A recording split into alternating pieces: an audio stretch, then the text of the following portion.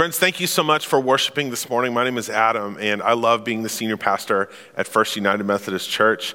This morning's topic is an uncomfortable one, but I'm proud to be part of a church that talks about what's really going on in our community, in the real world, and how we can live the way that God calls us to. Every day, there's headlines of racial issues around our nation and even in our own community. And sometimes it's like, well, what can we possibly do? Or, oh gosh, I didn't know that was still happening. And so the topic of race is an important one. It's a very pressing one. And ironically, it wasn't until I spent some time out of our country that I began to wonder more about what was going on in our country. I've led teams to the Dominican Republic 8 different times as a youth pastor. It's a beautiful place. I miss my friends there. And we lived and worked at this Dominican camp most of the times that we were there. And the children of the staff would play together, and they'd be around, and they'd play with us. So I want to introduce you to Johansson on the right and Jessica on the left. They're cousins, so sweet, or at least Jessica was.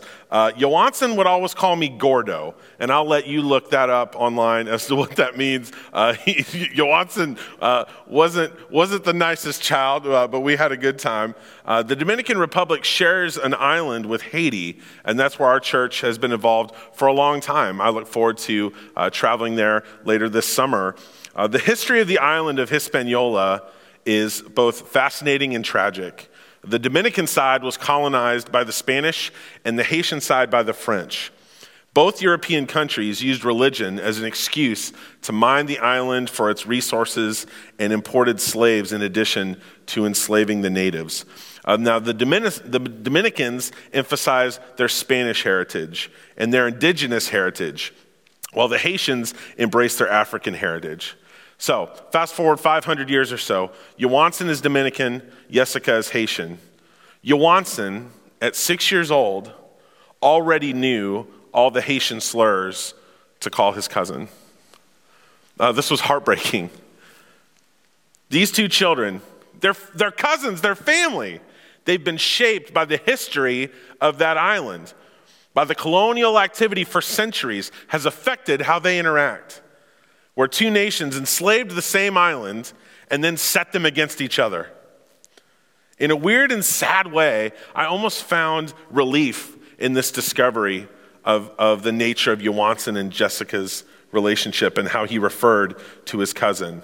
And I know that sounds strange to say, but for the first time as an adult, I understood that racism is not a uniquely American problem, and it's certainly not limited to just a black and white problem.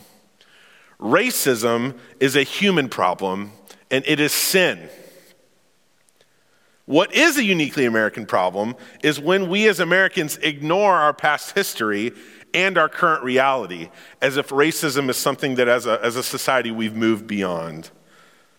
A lot of times, I as a white person am still totally unaware of the struggles that people face every day. My guess is most of us have driven on J.C. Nichols Parkway, named after real estate magnate J.C. Nichols. He developed the Country Club Plaza, as well as other developments in Mission Hills and Prairie Village, Kansas. He was an innovator. Nichols' methods and approach to real estate had a huge impact on his industry and the way he planned his developments. And that had effects nationwide in the mid-20th century. But what he also he employed, he didn't invent this, but he made use of it. It was a tactic called racial deed covenants. He was among the first to leverage deed covenants for racial purposes. So think about the perverse use of that term, a covenant. This is a religious word. This is a promise that two parties make, and especially in the Old Testament, we see God making covenants with people. Jesus at the Last Supper says, "I'm making a new covenant with you." Right? And so think about the twisting of this concept. Covenants are what God made with people, and that term came to be used to keep black people out. Racial deed covenants. That's one of the reasons it's so important that we discuss race in a religious context, because our history has linked racism and religion together. So embedded in the plan for these neighborhoods, these developments, was the provision that the house could only be sold to a white person. This is what the restrictive deed covenant language sounds like.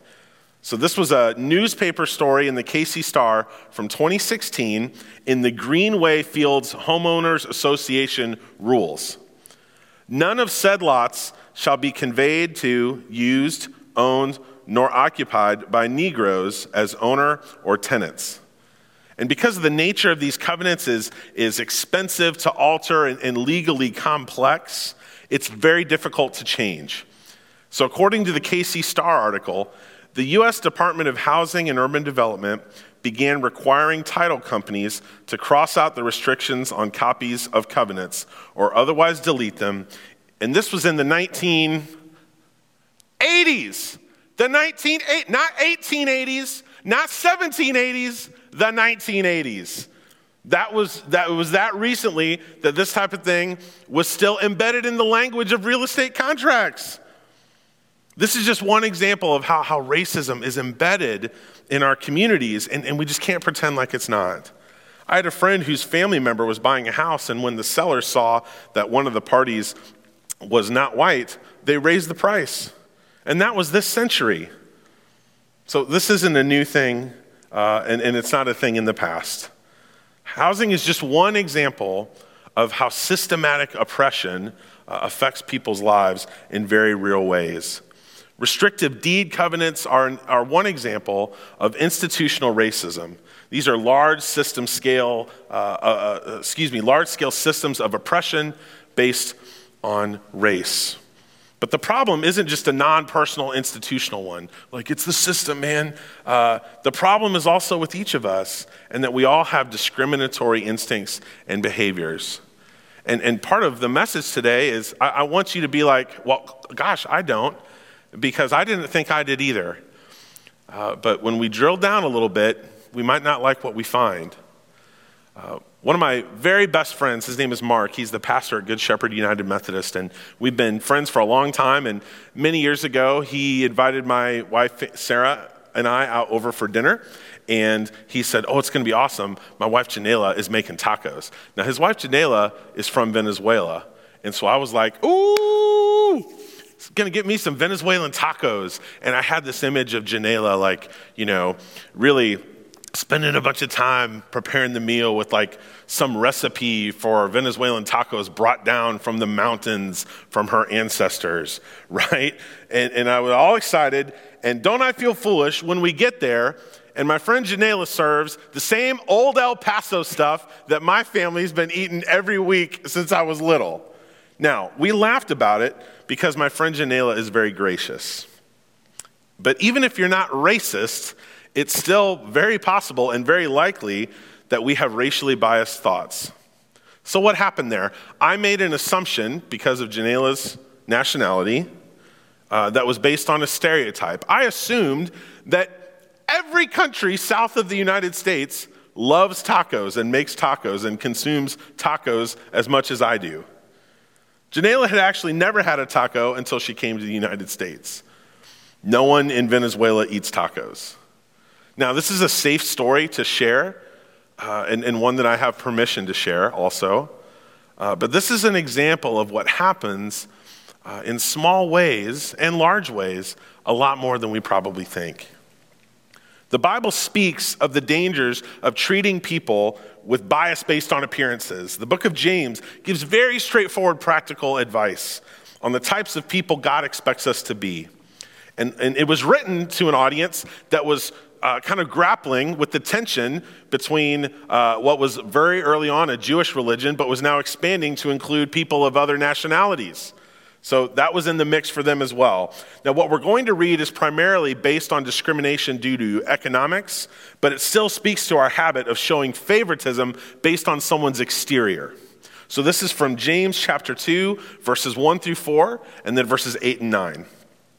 My brothers and sisters, do you, with your acts of favoritism, really believe in our glorious Lord Jesus Christ?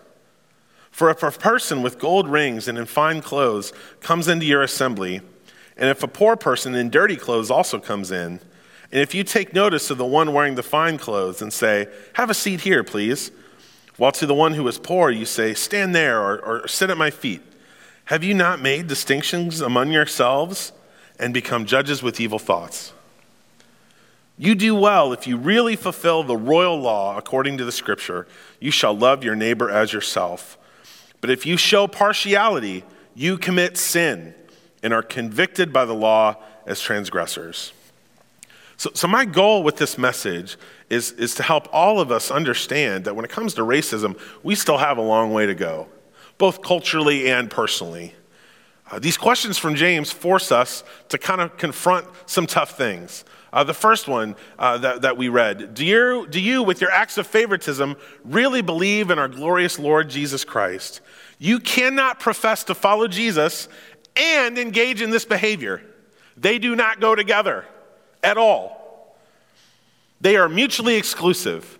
If you believe in Jesus, you cannot have this type of behavior exist. One eliminates the existence of the other. The second question that these verses make us confront, have you not made distinctions among yourselves and become judges with evil thoughts? Now, I don't know one person who if asked, hey, are you a racist? Would be like, absolutely, yes, total racist. I'm hoping to get racist on my license plate. Like, I don't know anyone who would respond that way. But if you really get down to the ways that we each make ourselves a judge based on the exterior of other people, based on their race, I can't imagine many people who are totally exempt. James said, you do well if you really fulfill the royal law according to the scripture. You shall love your neighbor as yourself. But if you show partiality, you commit sin and are convicted by the law as transgressors. Friends, we have to face the reality that we haven't arrived in terms of racial reconciliation. It's an ongoing struggle. It's a problem in our community and in our own minds. We cannot do verse 8 until we admit verse 9. Priest and author Richard Rohr said this, and I just love it. We cannot heal what we do not first acknowledge. I went to a conference several years ago, and I was listening to a pastor named Derwin Gray speak, and it had a huge impact on me. And he was discussing in his amazing sermon several different things, among them race. And he said this: white pastors, your silence on this issue is deafening. I've never forgotten that. And I used to be like, well, what do I have to say in terms of race? White dudes have been on top of the world for thousands of years. What do I have to possibly contribute? Friends, we cannot heal what we do not first acknowledge. As a white man, wherever I've gone to rent a house, I never had to worry about being treated poorly. I had no fear of being rejected because of my race. When I get dressed, I don't have a single thought that someone might judge me based on what I'm wearing, which is mostly plaid anyway. Right? I've never had to struggle with that. Right? I have virtually no experience of being treated differently because of the color of my skin. And what I want us to acknowledge, what I hope to accomplish today, is to simply face the reality that for a lot of folks, especially folks that don't look like me, their experience of the world is vastly different than mine. That's what I'm after.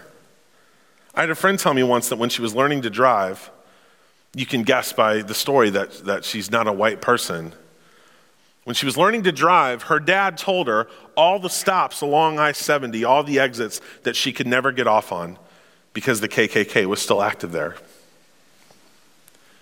Never a conversation I had to have with my dad or mom when I was driving. I have another friend, his name's Johnny, and he told me I could share his story as well. He was simply walking in his neighborhood, as he does many mornings, when this was in Texas, when a car pulled over and a person started taking pictures of him because she thought he was suspicious. What was he guilty of? I believe the phrase is walking while black. No one's ever thought I was suspicious in any neighborhood I've ever been in, ever. As a majority race in our community, white folks need to acknowledge that people who are not white often have a very different experience of the world than we do. The fact that many of us are unaware of this is actually most of my point. My wife is a teacher, and she received a grant not too long ago to help diversify her school library. What a great thing, right? And it was, and this is why it was so needed, to expand the diversity of characters and the types of people featured in these stories of children's literature. There was a 2015 children's literature study, and it was revealed that 73% of all protagonists in children's books that were released in 2015 were white. The next highest category was animals and trucks, etc., at 12.5%, which is barely less than all the other races combined. It is vital for children to see people that look like them doing amazing things. This has never been a problem for me, a lack of people that looked like me that could be my heroes. And so I was oblivious to it. And in many ways, I continue to be. So to hurting people, when we refuse to acknowledge that racism is real, it comes off as dismissive. And people feel that their pain is negated and their experience are doubted. And it's very destructive. In December, our church building housed just such an important event, and it was co-led by the Kearney School District and the Department of Justice. And it was called School Spirit. And the goal was to empower students to come together and not only identify problems in their school, but also work towards solutions. It was heartbreaking to hear students being called slurs, to have them recount these stories. Or one young woman described when she'd be out, she has one parent who's white and one parent who's not. And when she was with the parent who is white, people ask her where she's from. Now, that small message just reinforces the idea that I don't belong here, that this community is not for me, because people assume I'm from somewhere else just because of the color of my skin. And they think I'm adopted or whatever. But it was also inspiring to hear these students acknowledge reality and then begin to move forward when they came together to discuss some solutions with their peers. Man, I was inspired by these students. I don't want to just diagnose the problem. I'm not here to give you a lecture. I want to know how we can move forward with hope. So let's bring it back to Christ. What does Christ call us to do? How does Christ call us to live together? How do we represent him?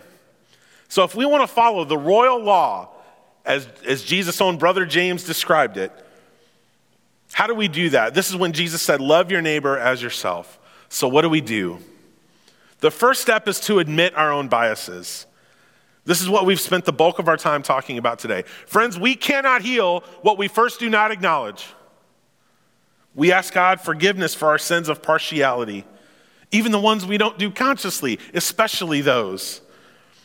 When I take count of how many stories or quotes I give of people who aren't white or who aren't dudes for that matter, like in my sermons, if you ever take some counts, when I read that diversity in children's literature study, I was very convicted. How often am I lifting up people who aren't white dudes like me? I don't always like the math on that I present to you all. So I'm trying to admit my bias as well. Now there's a course you can take that can help reveal your biases. And we've got some info on that. It's the Implicit Bias Study through Harvard. So you can Google that. I believe we've made that link available for you as well. And so that's a step you can take, is to admit your own biases. Next, we can submit to learning more. Now, I'm not talking about approaching a stranger of a different color and asking to interview them or something. But to learn more about race, we need to be willing to seek a different perspective than our own. Right? So can you seek out a trusted friend and have a sensitive conversation? Can you get your news from a different source? Or maybe you can seek out some other podcasts that are kind of outside your social circle. What can you kind of learn from differently that's outside of your norm with the hope of listening and learning from different voices? I'd recommend the work of Bryan Stevenson. He's an amazing person. I heard him speak at a leadership summit, so inspiring.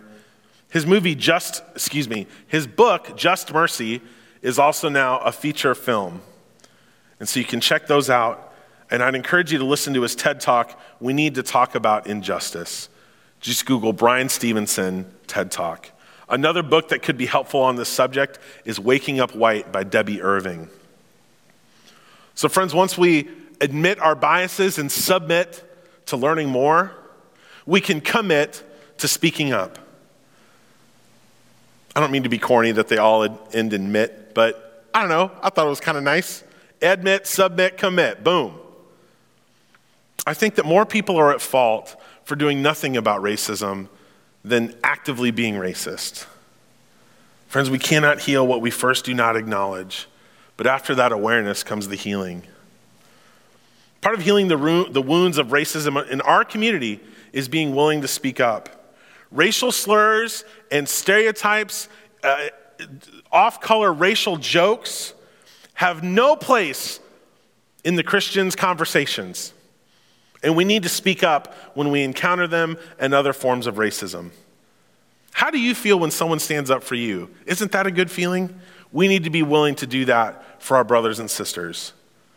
That's what we as Christians need to be willing to do. Martin Luther King Day was last month, and usually you see all kind of quotes on social media from him, and we remember his amazing leadership and his bravery and courage, his sacrifice, as we should.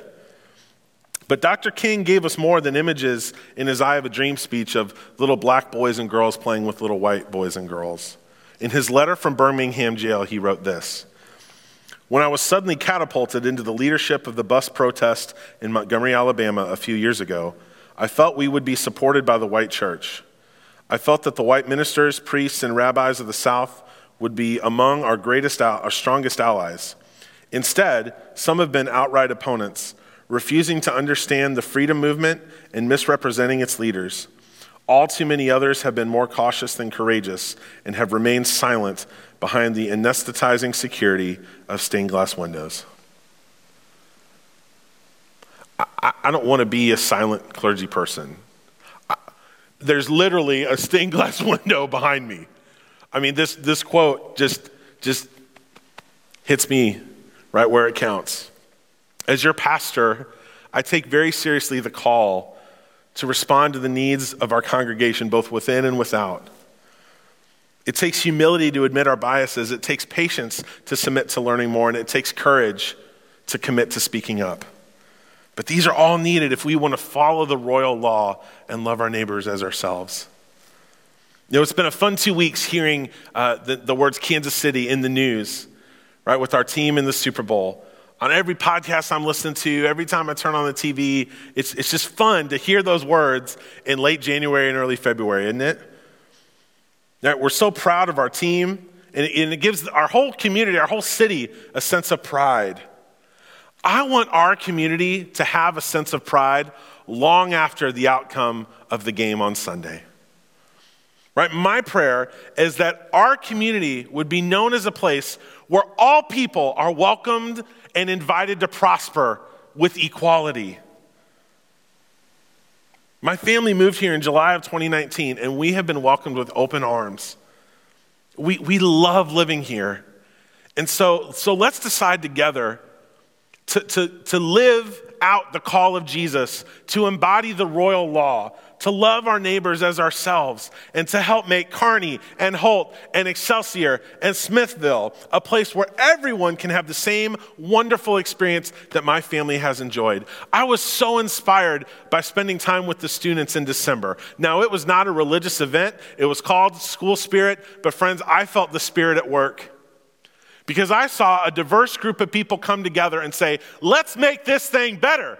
And it reminded me of how Jesus called all kinds of people that were so different than him to himself, and how he launched them into a mission to make God's kingdom real. And so that's the opportunity we have, friends, to acknowledge the deep pain that people have felt, but to move forward together with hope in the name of Christ as we live the way he calls us to.